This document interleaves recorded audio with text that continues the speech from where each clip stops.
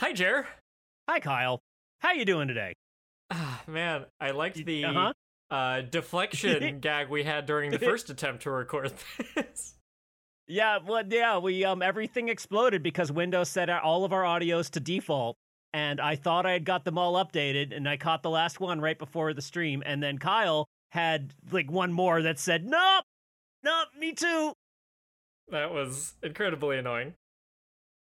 So this happens when you do a thing, and what thing are we doing? Yeah, this is how to draw without dying. So we're going to talk about how to make your art when you're doing a busy modern life, and enjoy art, especially indie art, in your busy modern life, because it's hard.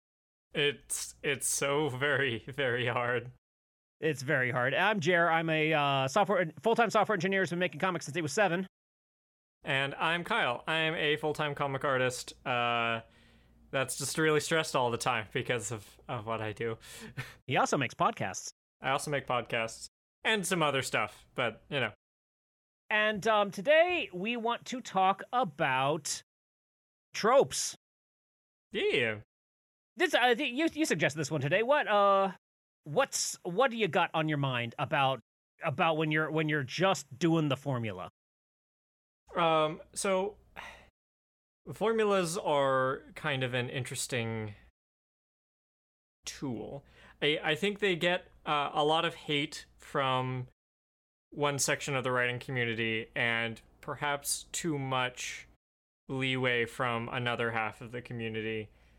Whereas, honestly, like, they're a tool like all things. A tool can be used well or, or poorly.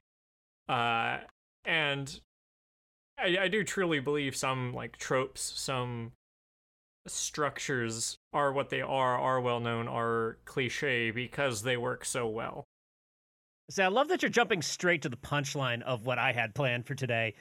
So I'll ask this question. Kyle, have you ever made anything wholly original in your life? Nope. Not me neither.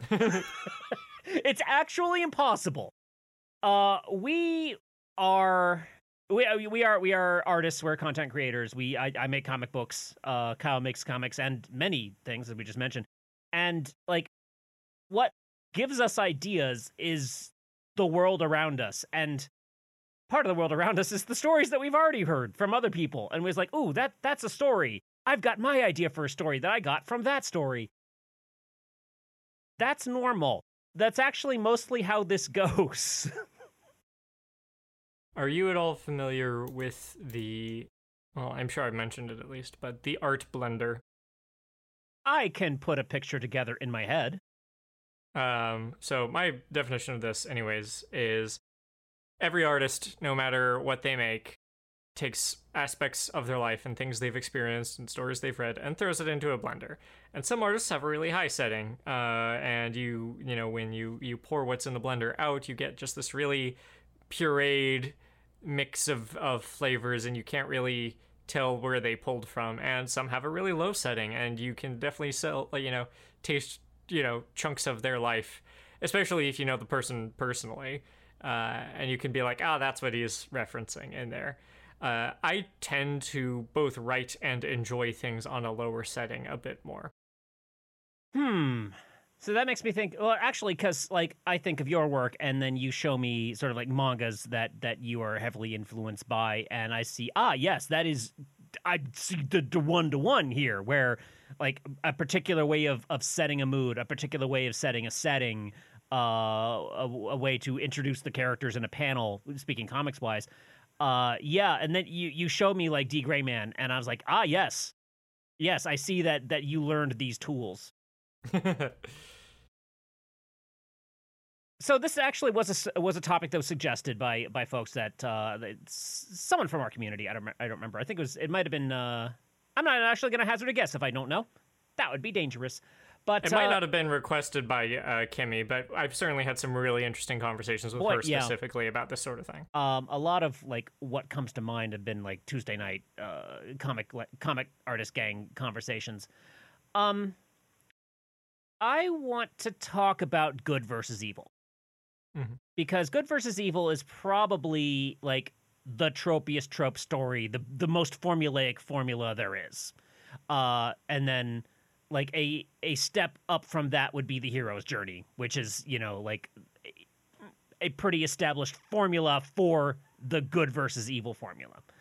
Mhm. But I thought a lot about why is good versus evil what we do? Why is it the main thing? Well, it's because it's inherently a moral lesson. This is the bad guy. They do this bad thing. Look at the bad guy and the bad thing they're doing. This is the good guy. They're going to do a good thing and defeat the bad guy. And so good always defeats bad because it's a lesson in like what be like the good guy, be not like the bad guy. Bad guy gets defeated because he sucks, but good guy wins because he's great. That's like the easiest, probably like, do I want to say easiest? It is a very straightforward way to interpret the world, especially other people in the world. We have our life, we have our experiences, we have bad things done to us, and then we go and tell the story. A bad thing happened to me, but it's okay because I am a good guy, and I succeeded in this way. Of course, it's all from a matter of perspective. The person telling a story is always the good guy because they're the good guy, obviously. And so then we, the story consumers, the people that take these in, say, I agree with this story and its moral lesson and not this story and not its moral lesson. This protagonist is kind of an asshole and their decisions are shitty. I don't think I want to take moral lessons from this one. But this protagonist is a badass and super cool and awesome in every way. So I will like model my life after this good person. This is the first trope. The first trope. The alpha trope. And, of course, you can make religion out of this. You know, I actually am not sure I agree that it's the first trope. Please give me a counter-argument. Pretty sure the first trope is something more along the lines of either really powerful person gets humbled or really powerful person meets someone who makes him a better person. The reason why I say this is Gilgamesh is the earliest written story anyways. And that doesn't really have a good beats evil message. Actually, most mythology doesn't really have a good beats evil message. I see. Now, when we think of modern literature, yeah, I definitely, like, I know what you're trying to say. And honestly, I'm not even sure, like, when I say modern literature, I don't even think I mean recent literature. I think I actually kind of mean, if not the trope of, or not the trope, if not the, I think I actually mean the literary term modern, which, if I can find the, I actually have to look this up. I'm sorry, it's going to kill me. Take your time because your correction actually does go in like kind of the direction I wanted to, which is that I'm not going to get too particularly religious or political on this, but the good versus evil trope is very Western and very Judeo-Christian. There is the good force and the evil force, and all like character assignments are thus assigned, are thus classified. Is this character a good guy or a bad guy? Are they a Sith or a Jedi? Well, actually, the Jedi aren't good. They're order. I can confirm almost exactly what I thought. Yes. Is the literary art movement of modern art. It's a lot earlier than most people think. It generally refers to the time between the 1860s and the 1970s.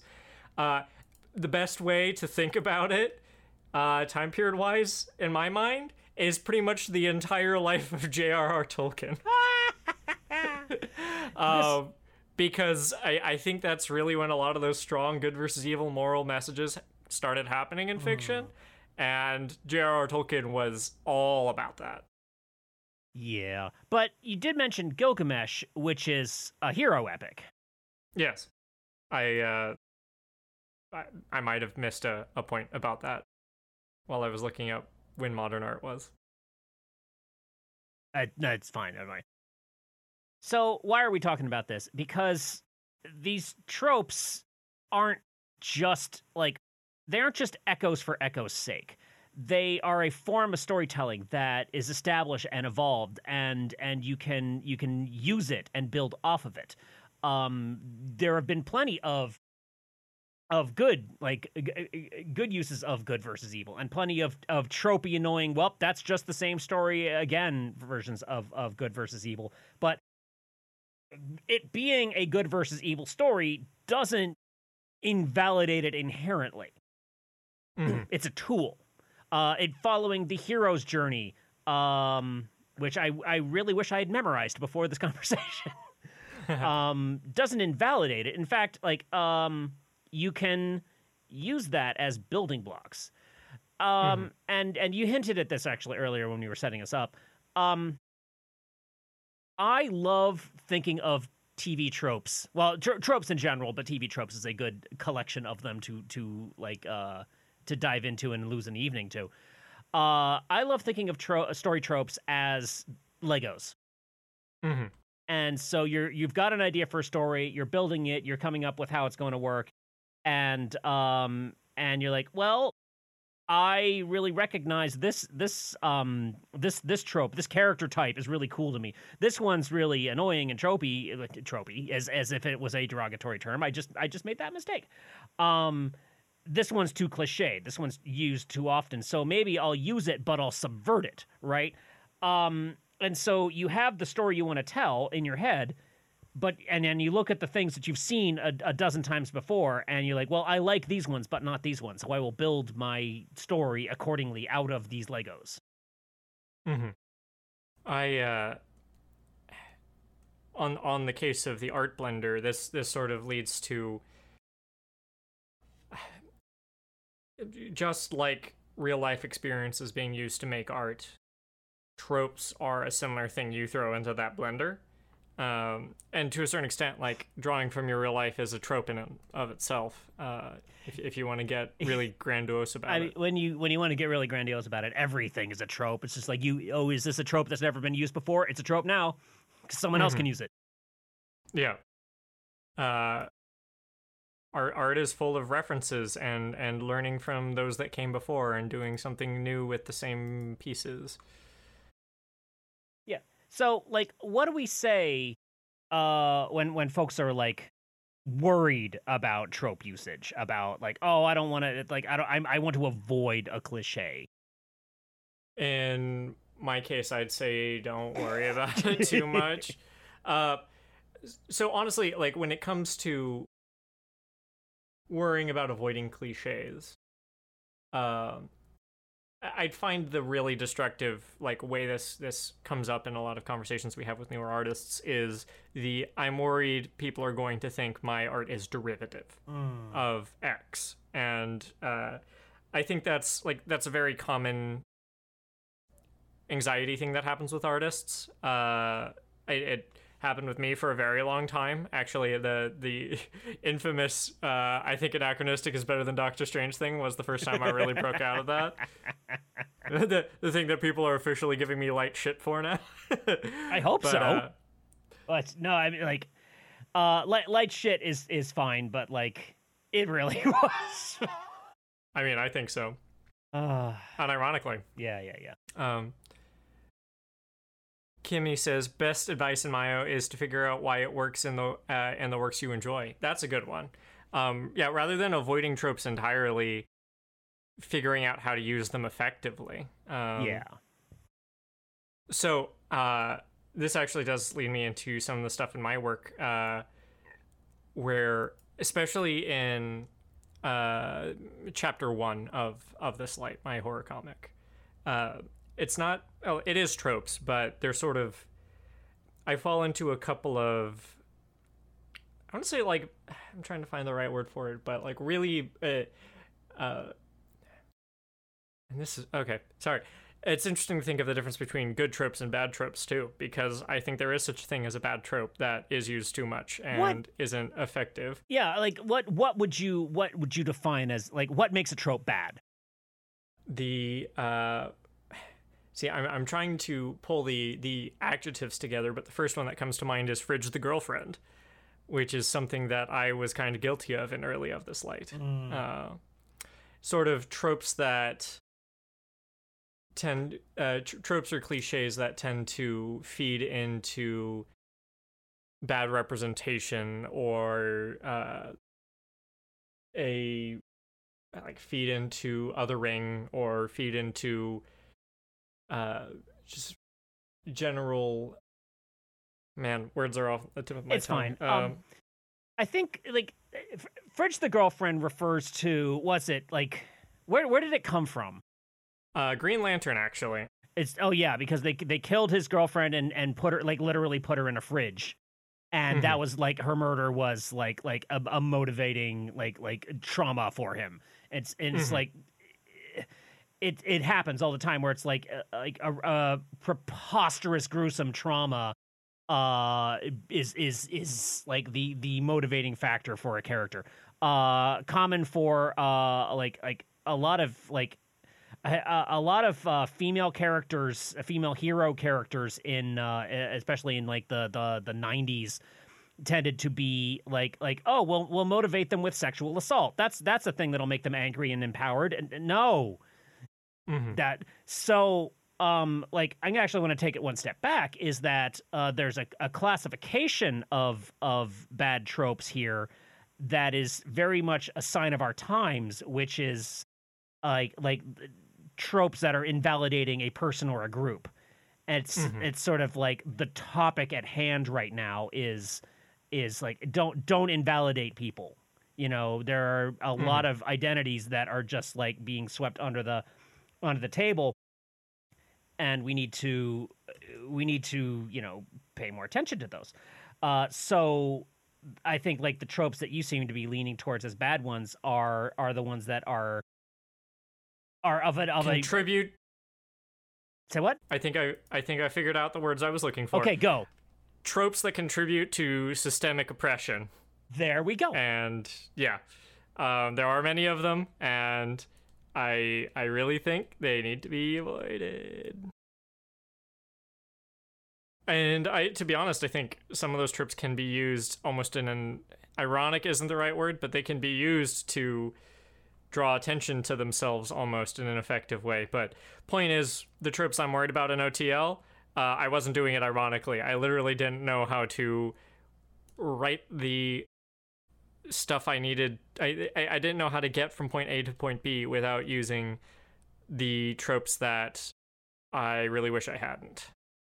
And I think I could have figured out now if I was writing the story now, but possibly I didn't back then. In that particular case, like, you had somewhere you were going, and I don't know how you would get there without going where you went. And the character didn't die, actually. Yeah, but it really looked like it for a really long time. So what's a good trope? As far as like good tropes are concerned, and to be honest, I think maybe good isn't even the right word as much as neutral, because they can be used in positive or negative ways. But those are going to be essentially pieces of a story that can be used to add flavor to your narrative. I'm actually gonna say a different thing. I think it's less about, because it's your creativity, it's your idea that adds flavor to your narrative. I think the useful tropes are the ones that add structure. Where, oh, hey, I'm going to use this trope because everyone recognizes it and I don't have to explain it very much. It kind of is one of the topics that Neil Cohn talks about in Visual Language of Comics, where there's a one of my favorite chapters in that book is where he's describing the difference between comics in the West and comics in the East. And he explains how in the East there is a sort of like a way to draw what we would recognize as quote unquote manga style. But there's like, this is how you draw a face. This is how you draw a boy. This is how you draw a girl. Or here you draw a car. There's a way to draw all these things. And that creates a visual language. In the West, like just grabbing someone else's style is inherently taught to be theft. And if you are to be an artiste, you should be creating your own style, creating your own voice. And I love those two concepts because like neither is inherently right or wrong. There are two cultural ways of looking at art, looking at voice, and looking at the tools that are available to you. Go ahead. I just think it's funny because you're right. There's a bit of hypocrisy in how Western art is taught, and that on one hand, yes, we are taught that from the beginning, is that you need to make your own style, but a lot of art education is just copying the masters. My first book about how to draw comics was How to Draw Comics the Marvel Way, which teaches you the Marvel way. And then like on that, Neil talks about those three. There are three sort of like flavors of comic art language in America. There's the superhero style, the cartoon style, and the indie style. And each has its own visual language that grows and evolves and has set rules to like how you communicate. This is this thing. This is that thing. But this leads back to the conversation about tropes because like these visual like elements, these things that we recognize as this is what a face is a trope. It's a building block. It's a thing that you can use to get a picture done. The box of tools that I keep talking about, like art isn't a thing you're good or bad at. It's a box of tools you keep adding tools to. I got that from Neil Cohn too. And chat, both Fable and Kimmy and Shiny are all having a conversation about. I don't think there are. Well, Fable says, I don't think there's as much good or bad tropes. I mean, at the end of the day, they're tools, right? So it comes down to how we're using the tools. Are we marginalizing people? Are we, or are we uplifting people? Are we using the trope as structural support and then subverting it to make it our own and fresh and useful and good? You know, that's why I'm sort of like I think there are bad tropes because I think there's tropes that almost consistently they're only used as a crutch, and it's really hard to find a way other than a crutch to use them, and their use is negative to people. Question. That's why I brought up Fridge the Girlfriend specifically. Would you say there are bad Legos? I could think of some. And I'm just kind of curious, like, how well does this metaphor hold up? Because are there Legos that are like it's not good to use to make your thing? There are Lego sets that specifically like think of a Lego set that has pieces, like specific pieces just for that set that only work for that thing, and also like perfect. Yeah, that's there are Legos like that. I've had Lego sets like that. You have solved the riddle of the Sphinx. You have done that perfectly. I wasn't really sure what the answer was, but that's exactly what I wanted. Yeah. So yes, there are bad Legos. Now it usually doesn't throw out the whole set, but I used to use a lot of Legos, so there's some shitty ones. Kimmy actually, I think, voiced, like, put to words something better that I was trying to figure out how to say, is that I wouldn't say there are bad tropes, but maybe tropes with too much baggage that it's too hard to wield. Ooh, I like that. That's a good way to phrase it. I definitely so like another one that comes to mind, and forgive me for not knowing like all of the context behind this, but I know it's come up to me from you and Codigan from, I think it's the Adventure Zone, which is the idea that like you have gay lovers, but they end up dying at the end. Yeah, often like heroically, maybe, but yeah, they were introduced as queer, and then they're gone. Whoop! All right, no need to worry about them anymore. But weren't they heroic and awesome though? Yeah. The Adventure Zone guys, the my brother and me brothers, did that not knowing it was such a trope. Much actually like your Fridge the Girlfriend situation, where you wrote that scene not knowing that it was such a thing. I knew it was a thing. I just didn't know. I didn't know how to not write it. I see. Okay, yeah, they completely did it by accident.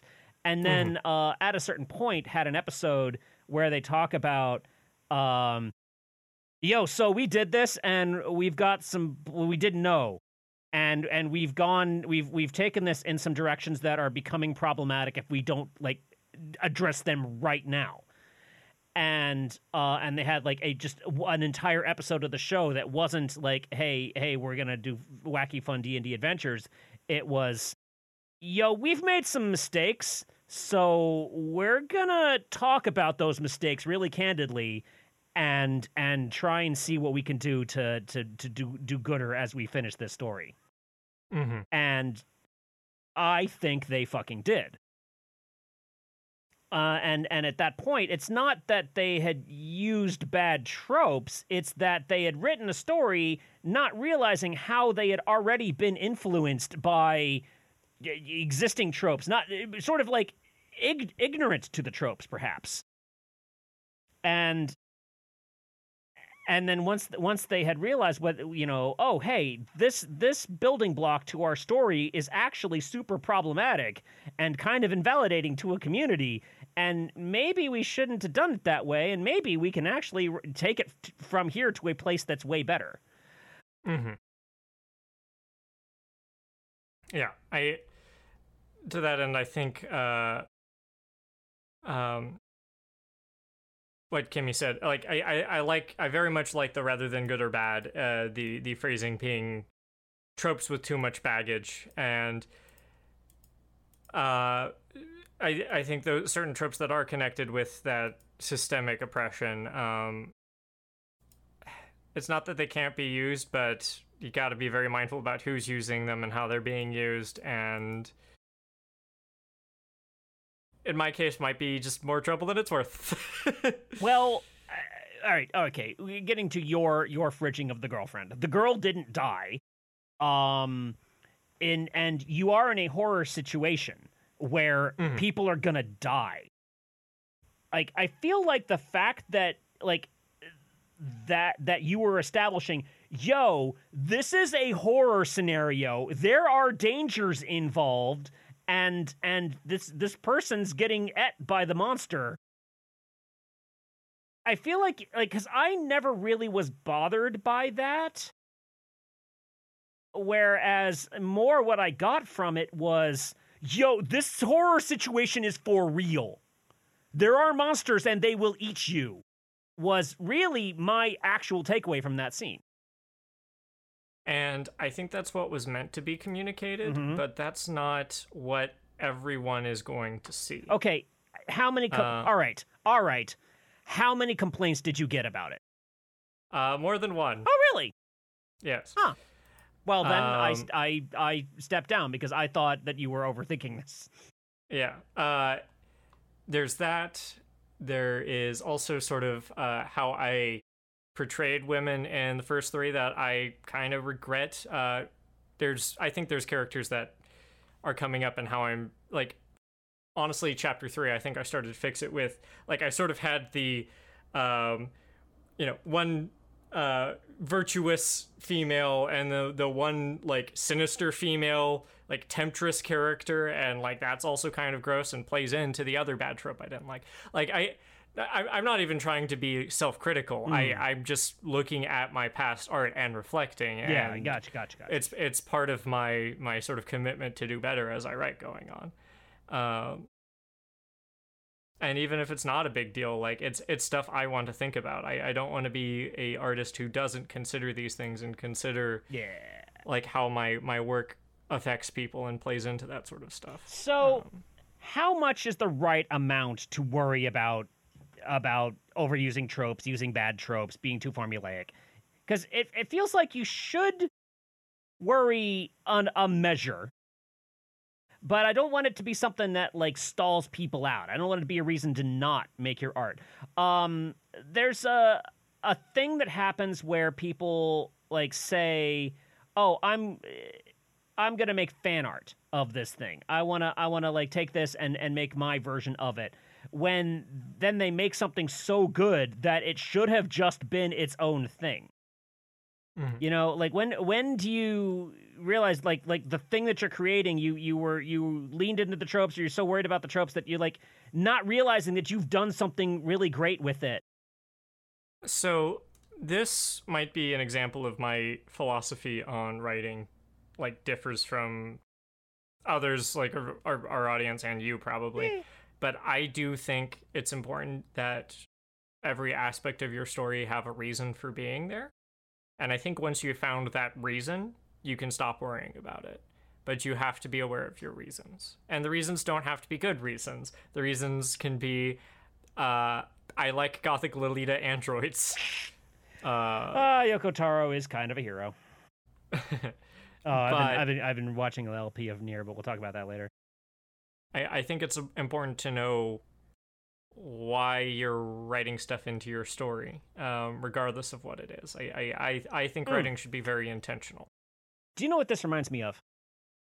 It reminds me of Lost and Battlestar Galactica and the TV version of Game of Thrones and Heroes, where you write in a way that makes it really feel like you're going someplace great, but you're actually not going anywhere. You're just writing each episode. Mm-hmm. And so ultimately, like, it feels like when you watch these things, you feel like, oh, we're going someplace cool and the payoff is going to be great. But time and time again, these stories are just not that. They are, in fact, like, we're just writing whatever, and it didn't go anywhere, and then we get to the end and it's stupid because we didn't have a plan all along. And so, and that's really, that's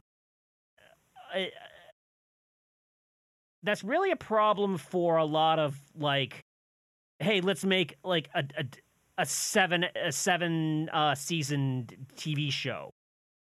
Where it's, well, we got to keep it going and we can't give away the secrets. Oh, we didn't have any secrets to give away. It's fine. But when you are a small artist, like the folks that I really want to reach and help, it's that core idea that I want you to create. I want you to do it. I want you to do thing. And if like using, like being a little bit tropey, using these building blocks that are well established will get you to, do it, I would rather you do it, because I am more confident that you, person who's listening to our podcast and is kind of worried about, well, am I using tropes too much? I feel like you are probably going somewhere. I feel like you probably have an idea that you want to create. And if you don't have an idea, that's another topic.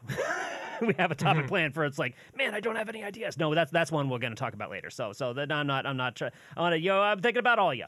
But the folks that are in that creative process and they're trying to make the thing and they're like, oh, what if I'm too tropey?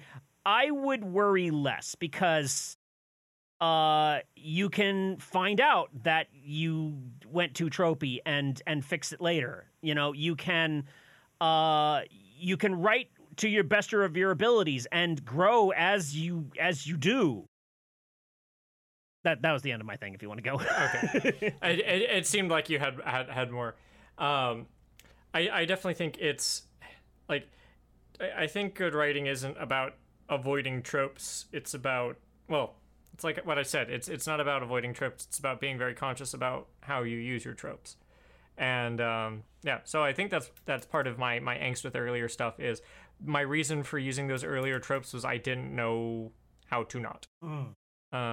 And honestly, I don't regret starting the story when I did, but I think it's very healthy for me to look back on that and acknowledge the stuff that's wrong with it. That's a way healthier way to look at it. Because I don't want to stop people from do thing. I want you to make the story. I very much support, well, make your story and then reflect on it later. Hey, guess what? I used a really awful slur in the first version of my main graphic novel.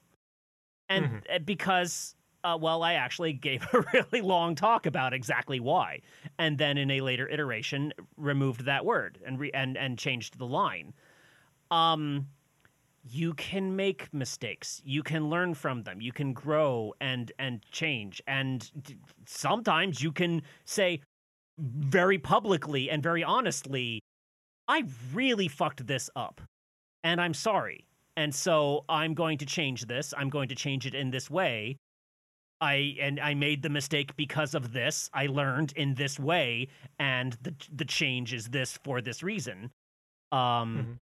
If you want to know what I'm talking about, go look up Jeremy Kay's talking about I love profanity, a little YouTube bit that I have out there from a public talk I gave about a word I changed in the indies. Yeah, it's okay to fuck up if you learn from it. If people say, "Hey, that's kind of shitty," and you're like, "Oh, I'm sorry," and then grow, because that's what life is. I definitely think it's important to, it's important to hear other perspectives about this sort of thing, and learn and grow your art in that way. I'm trying to read chat, but it's a very in-depth and actually very good conversation that I can't keep up with while we're doing this. Boy, we've been going hard, and chat's been fucking killing it this whole time. Please give us some chat if you would.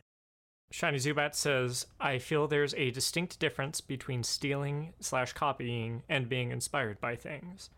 Kimmy says, yeah, there's so much at play in the execution, so much potential to build a tense and meaningful relationship, or some folks just think enemies have... Oh, that's talking about the enemies to lovers trope. That was even further up. That's an interesting trope to talk about, too. Fable says, so, for example, if we take a very unhealthy usage of a trope and call it out, and then subvert it in a healthy way, I think that's freaking great. Referring to, like... So, say we were to take what we're calling a bad trope and call it out and subvert it to turn it into a good trope.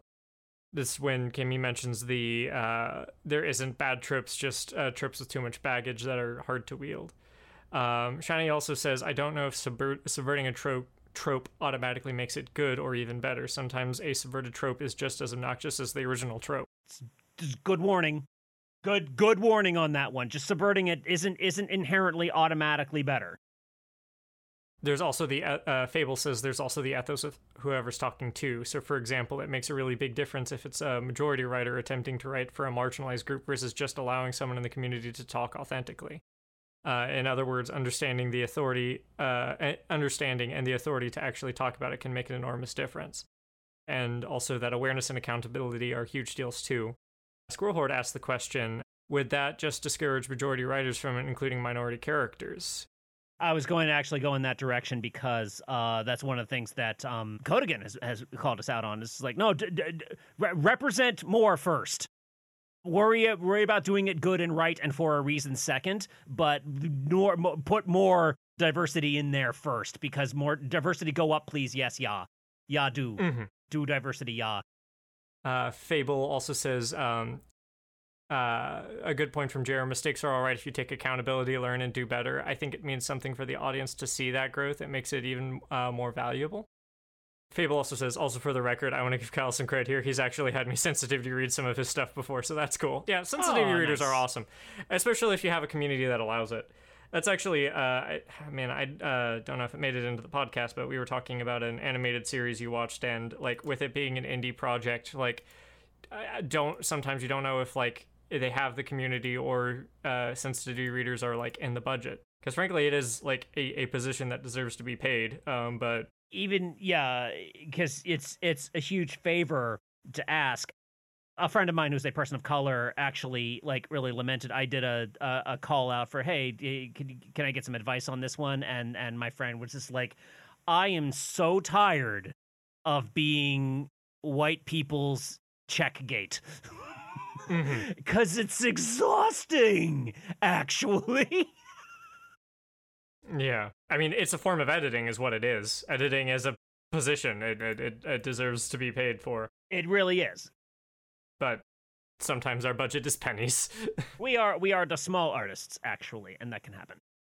Mm-hmm. Let's kind of lean towards a wrap up. How much should we worry about being formulaic and leaning too hard on tropes? Well, it shouldn't stop you from making your art, but I think it is a good thing to be conscious of. Yeah, I don't have much to add to that. That's how I feel.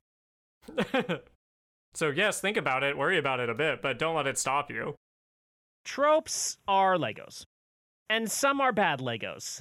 They're the Legos that are a little extra spiky and belong to only one generation of Star Wars pod racer kit. And doesn't really help in your fantasy whatever.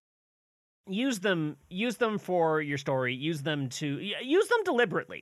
Know what you're using and why. When you're putting your story together, check out TV tropes. Check out the listings of these and see who else has used them, how they've used them. See if there's like a particular way that these tropes have been used that's just kind of like, doing this again. Or find ways to subvert them.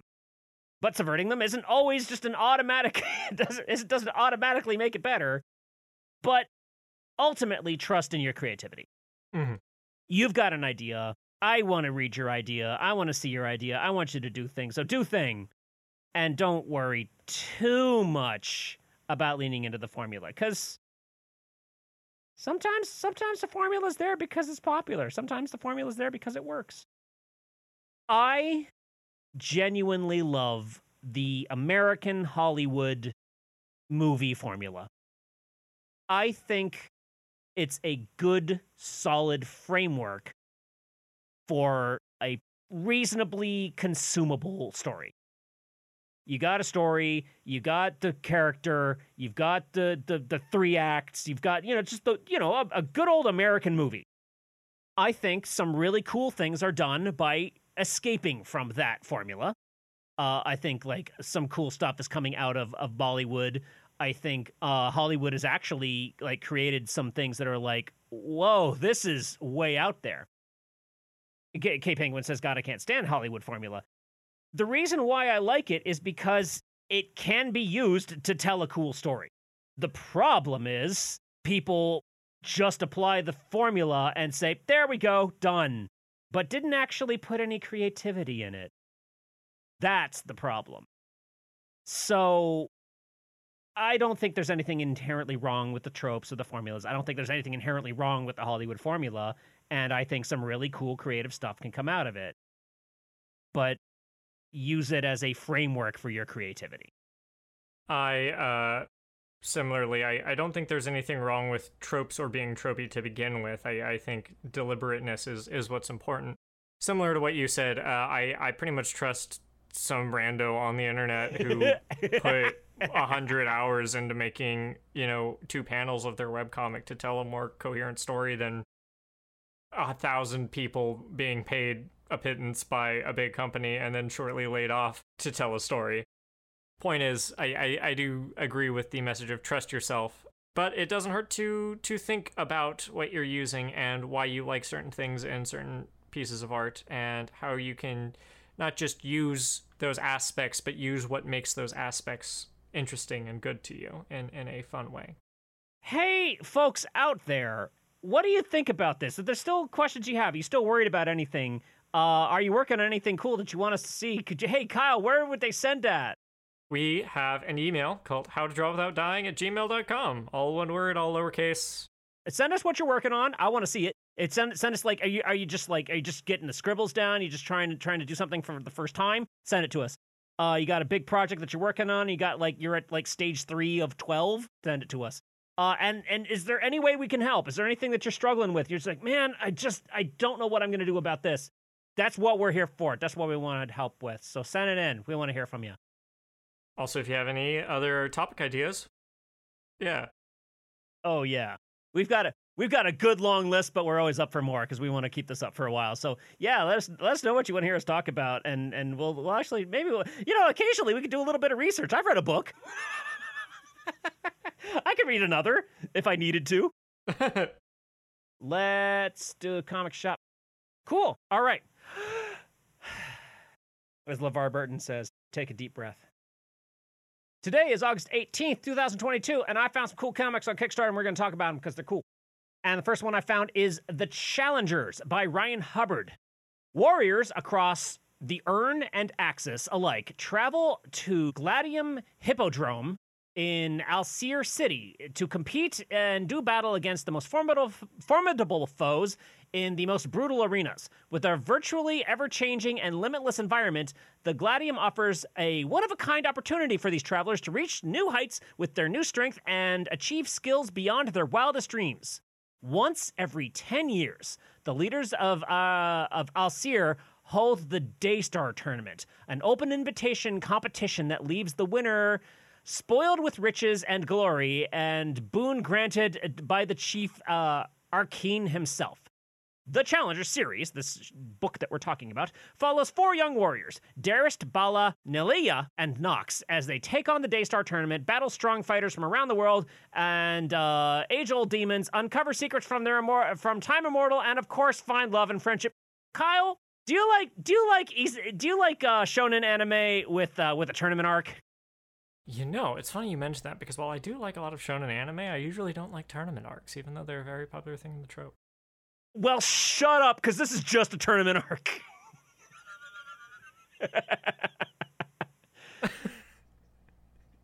This does look very cool. All of these character designs are awesome, and I want to focus on each one, but I'm really just like, wow, that's quite the underboob window you've got going on there, girl. Oh, that was some underboob window right there. I don't deny that is a muscle lady too. She looks like she could punch pretty hard. The art looks really cool. I'm always a sucker for black and white, and I think its use of grayscale within it is really awesome. Oh, yeah. Oh, compositional blacks! I love them. This is just getting started. Super duper just getting started. Looking for 5K, which is completely reasonable. Just only 3 backers. It looks like they haven't even hit the social medias yet. So get some eyes on this one. I think it's cool. Next up, we've got The Hidden Valley by Nico Dorgello. I try my best with your names. If I mispronounce them, please let me know and I will correct them next week. So far, it hasn't happened. Maybe I'm just lucky. Okay, all right, listen. There are things that are Jer bait, and one of them is a lady with green hair. Not gonna lie. Let's see. The Hidden Valley by Nico Dorgello.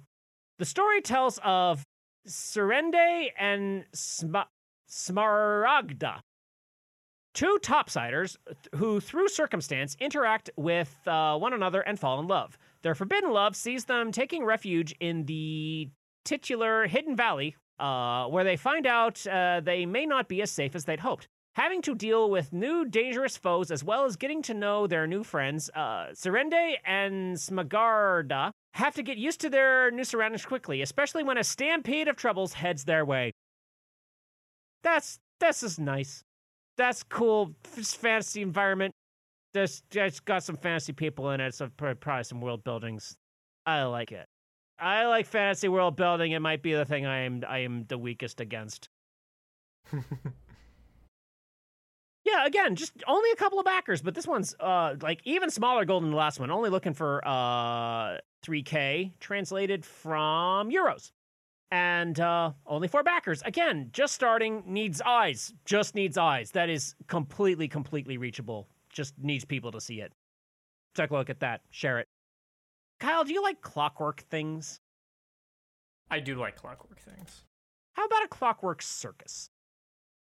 That sounds familiar. So this is Cottlesworth's Clockwork Circus by Danny Oliver and crew. There's a big crew working on this one. Find some comic pages.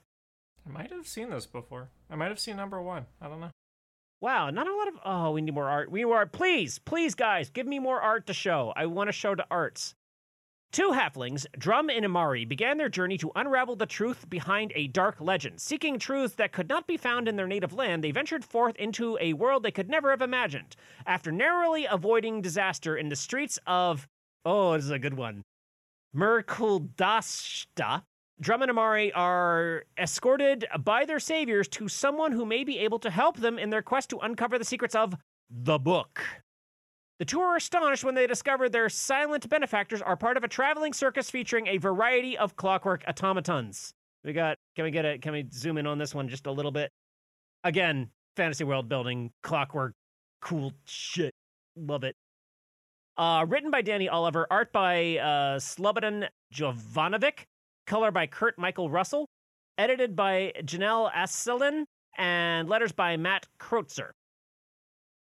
That's what I like to see. Halfway in the first couple of days, that's perfect. So we're looking for 5K. We're at about 2,800 already. That's what I want to see. That's a good start. I think we're going to do fine on this one. So this is the second issue, and I think all of these are, let's see. Yeah, all three of these first ones were all like second issues. So hopefully they all provide us with, a 1 and 2 option. I didn't check. I usually check. And finally, I have, this is a huge, huge crew of talent to put this one together. Makendal by Dorfasy, Jean, and crew. Who is Makendal? He is an actual person in history, and this is the sci-fi superhero version of him. Historically, Makendal is the hero who brought hope and courage to the people of Haiti. He conspired using his networking resources with the Maroons and plantation slaves to poison all of the slave masters in the north in a plot intended to spread to all corners of the colony. Yeah. They successfully poisoned plantation owners, animals, and even enslaved people that could not be trusted. Okay, this dude is not taking prisoners. He's... out of fear that Makendal and his followers would eventually kill all the slave owners, they began a manhunt where he would eventually be captured. And when he broke free, he was immediately subdued again and bound before being put to burn at the stake again.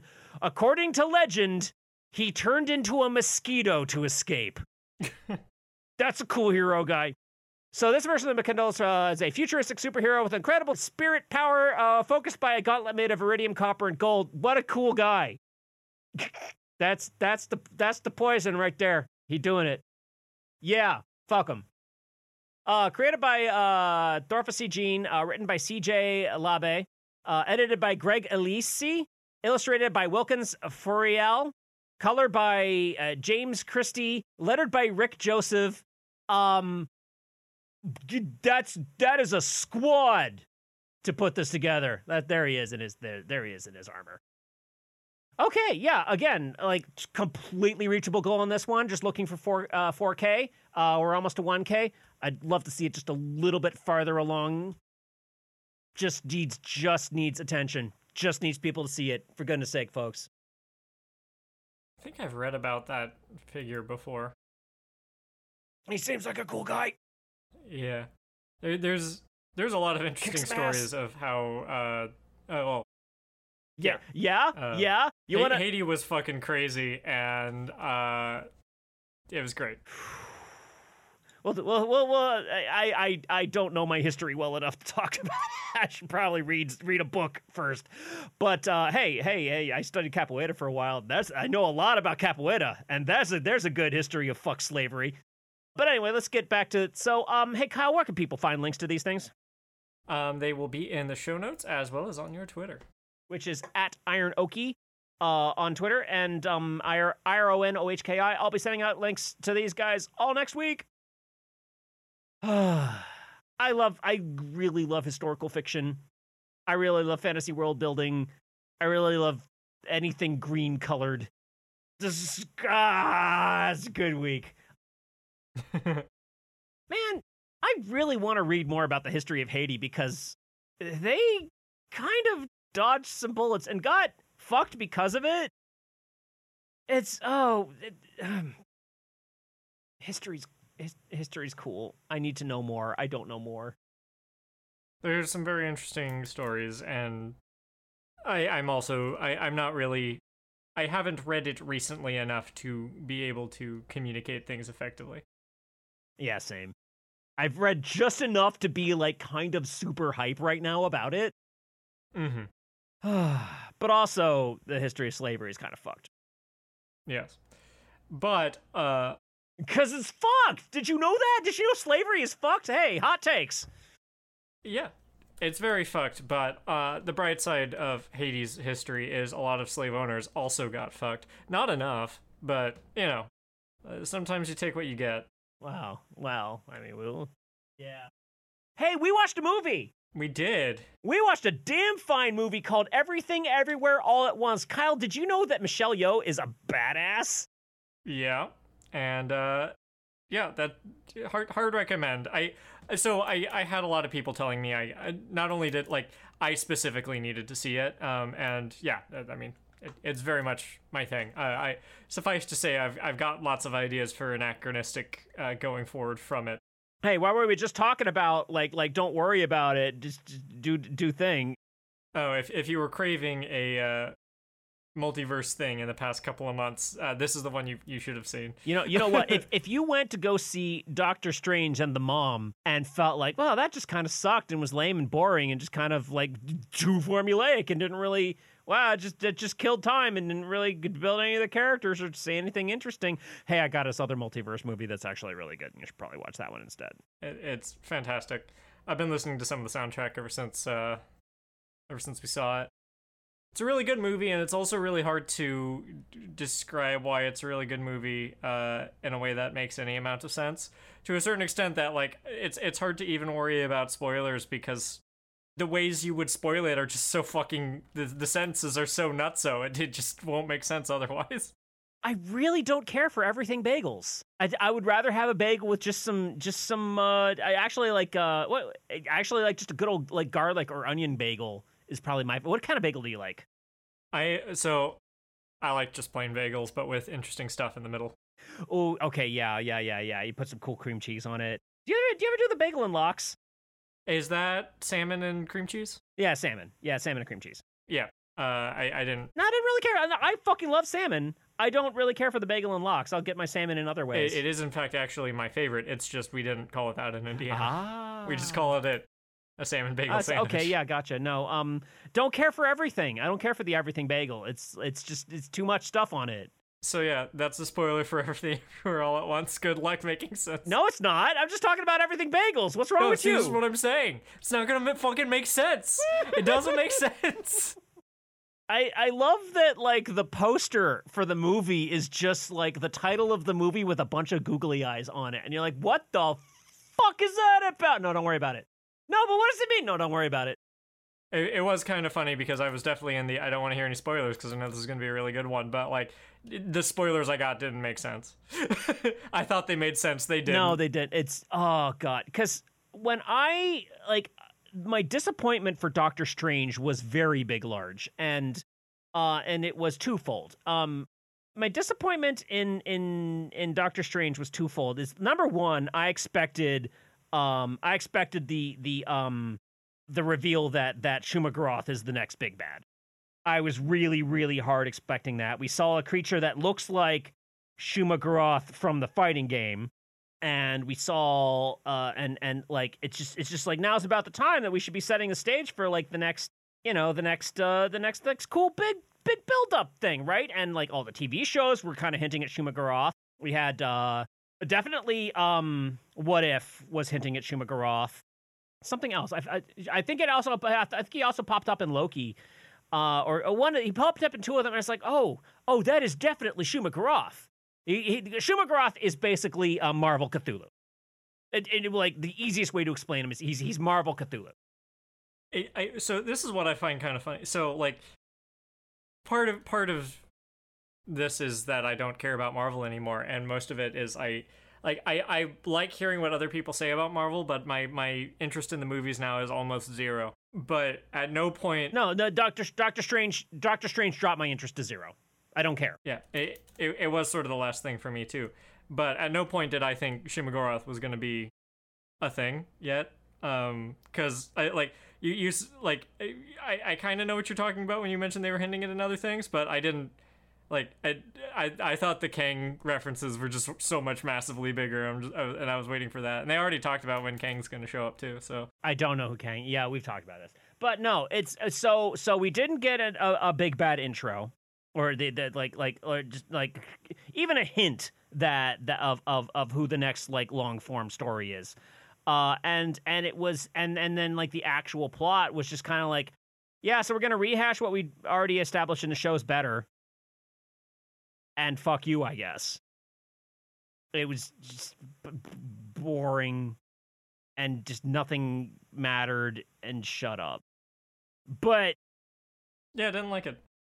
Yeah, but Everything Everywhere All at Once is a really cool. It is a film. It's more than a movie. It is a film, and just hey, we were just talking about how like we were kind of tired of the Hollywood formula. Doctor Strange mom is a Hollywood formula. Oh, and it's got some token representation. Thanks. Don't hate that, but boy, is it token. And then fucking the representation in Everything Everywhere is kind of like, are you still stuck on that? We got way bigger shit to talk about right now. Why are you still being homophobic with hot dog fingers over here? The scope of your problems is bullshit, lady. Homophobia, are you for real? That movie's great. It was really good. Your shit is petty as fuck, lady. We don't have time for that. Multiverse.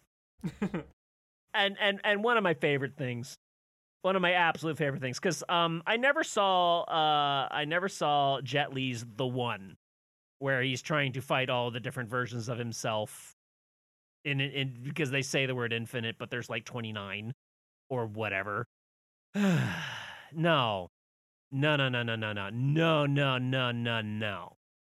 I want infinite realities. And if a narrative that's talking about infinite realities actually means infinite realities and leans into how infinite it is and is like, you can't even fucking think about how infinite it is. Yeah. And to the point that like Rick and Morty sidestepped it. Rick and Morty sidestepped it by making finite infinity part of the joke. Yes. And that's fine. That's fun. That's fun. But it's not it was there's finite infinity in Rick and Morty. And that's fine because that like puts a framework around it, right? And so and that's kind of fun. That's kind of cool. But my like thirst for like hard confirmed, no, the problem is actually infinite. Or not even the problem, just like the reality is. How many? There's no how many. It just keeps going. It's turtles all the way down. I very much tried to get across in Anachronistic the sort of vibe that, like, rather than taking the approach of finite infinity or infinite, but I tried to be like, maybe it's not, but even if it's not truly infinite, it's so absurdly, incomprehensibly, massively big that for you to appreciate the scope, you would just go insane. All right, I'm gonna show my friend just a little bit because that Kyle's podcast Anachronistic is there's an infinity scene that scratched that itch quite well. Oh, this is so infinite. I took sanity damage writing that scene. Oh, that shit was great. That's what I want. Oh, it's so good. Yeah, Everything Everywhere was the shit. Go watch. I can't even tell you how good it was. You have to see it. Like it's the kind of thing that everyone has to see. There's one thing I kind of want to touch on before we're done for the day. My junk food podcast, Castle Super Beast, is by two fellas, Pat and Wooly, who have been content creators for a long goddamn time, like over 10 years, I think. One of the really interesting things about their careers is that they kind of got in on Let's Playing when the YouTube algorithm changed from number of views to minutes watched, which was an algorithm change that heavily benefited Let's Players. And kind of screwed, Pat and Wooly were talking about this, really heavily screwed animators. Because animation takes a lot of work, and suddenly you're putting tons of effort into a very short thing that people watch once and are good. But what you really want is long content that you can veg out to. And this is like years ago. So in their most recent podcast, they were talking about how they've both made some algorithm shifts to the kind of content they create. Wooly started making a lot more. He puts it on YouTube, but he created a second channel specifically to make short, gaggy sort of things, because YouTube very much would like to compete with TikTok, and so they have adjusted their algorithm accordingly. Thus, this very seasoned and popular career content creator is saying, well, I've got to make stuff that works for the algorithm, and that worked.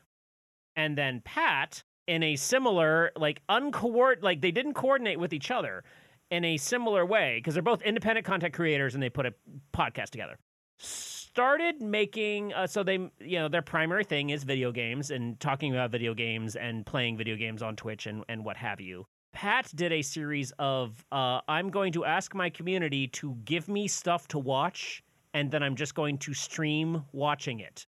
And it did so well that it outperformed the most popular video game on his channel by, like, more than double.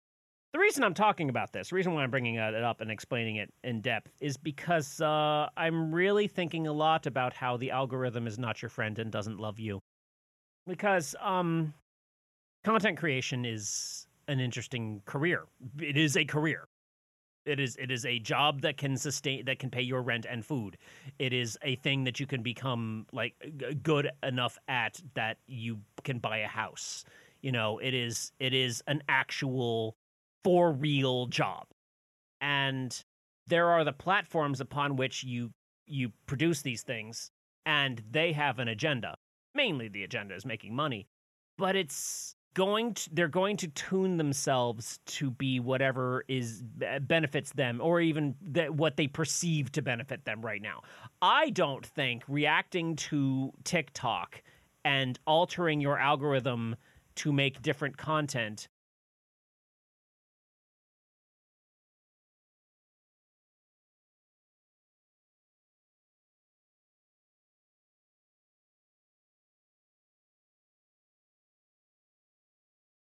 is a good idea. I think that's a stupid idea.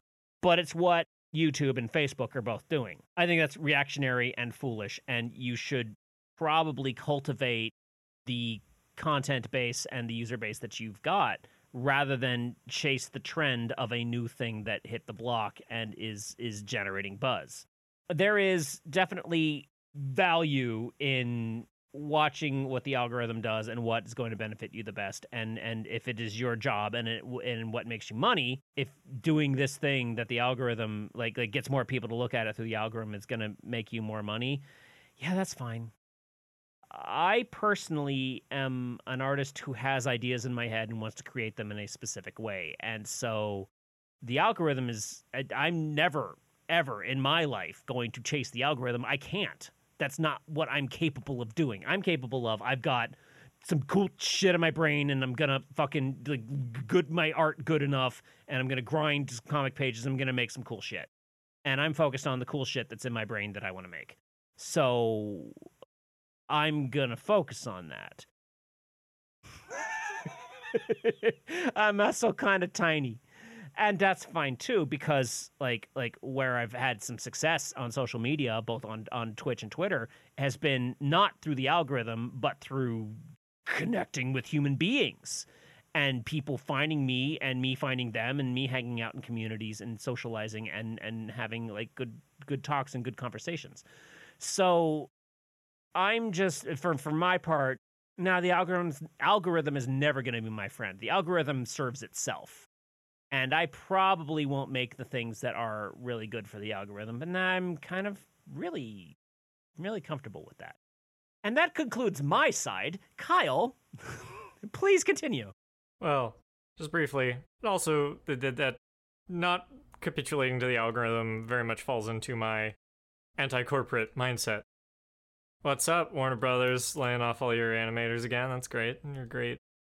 But the rant I really wanted to go into, an unfortunate thing I don't think a lot of people realize about why YouTube and Facebook want to copy TikTok, and that is because both of these things, in fact, most social media, most companies of that size at this point have reached the point where they can't make any more money and can't attract any more customers. But the way this whole economic system works is you have to make more money than you made last year. Oh, you have to grow. No, you have to grow. If you're not growing, you're dead. Yeah. And no, don't make sustainable. Always grow. They literally are running out of customers to the point where they can't afford any other businesses taking any other customers. We've seen this before massive economic collapses like the South Sea bubble. That's a fun one to look into. So it makes me just a teensy bit, little baby bit nervous. Ooh. Anyways, that's doomsaying with Kyle. Well, I'm just going to keep making art that I like to make. Yeah. And really appreciate everyone that's here hanging out with us. Because you're all cool. That feels like a show. Kyle, where can people find you and your stuff? I am at Newbridge on most things. Honestly, like I'm on at Newbridge on Instagram, but if you're following me, Twitter's better. And especially patreon.com/KNewbridge if you want to throw me a couple of dollars to make sure I can keep the lights on. Yeah, please feed the Kyle. I would appreciate that. I like the Kyle. And I've got a new book for sale that you can buy at servalcross.com/store. It's called The Punchline is Death. It's really good. People like it. But buy some books. You should go to that website that Kyle just said, severalcrows.com/store, because I also have books for sale on that store, and that would support me and Kyle at the same time. Where can people find your stuff, Jared, besides the store that we mentioned twice? Well, that's where you can buy stuff. But yeah, you can find me on Twitch and Twitter primarily as IronOhki, IRONOHKI. That's where you find me. We stream this show, so if you want to be part of the show, you can come hang out with us while we do it and be part of the conversation as best we're capable. And you can read all my comics on my website, jared.art. And so, with that, I want to say that you know what? It can be really intimidating when you feel like your story is kind of the same as everyone else's, except for that one little spark of creativity that is yours and yours alone. But don't let that drag you down. All right? Keep making your thing. Trust in your own creativity. And if you got an idea, draw it. You probably won't die.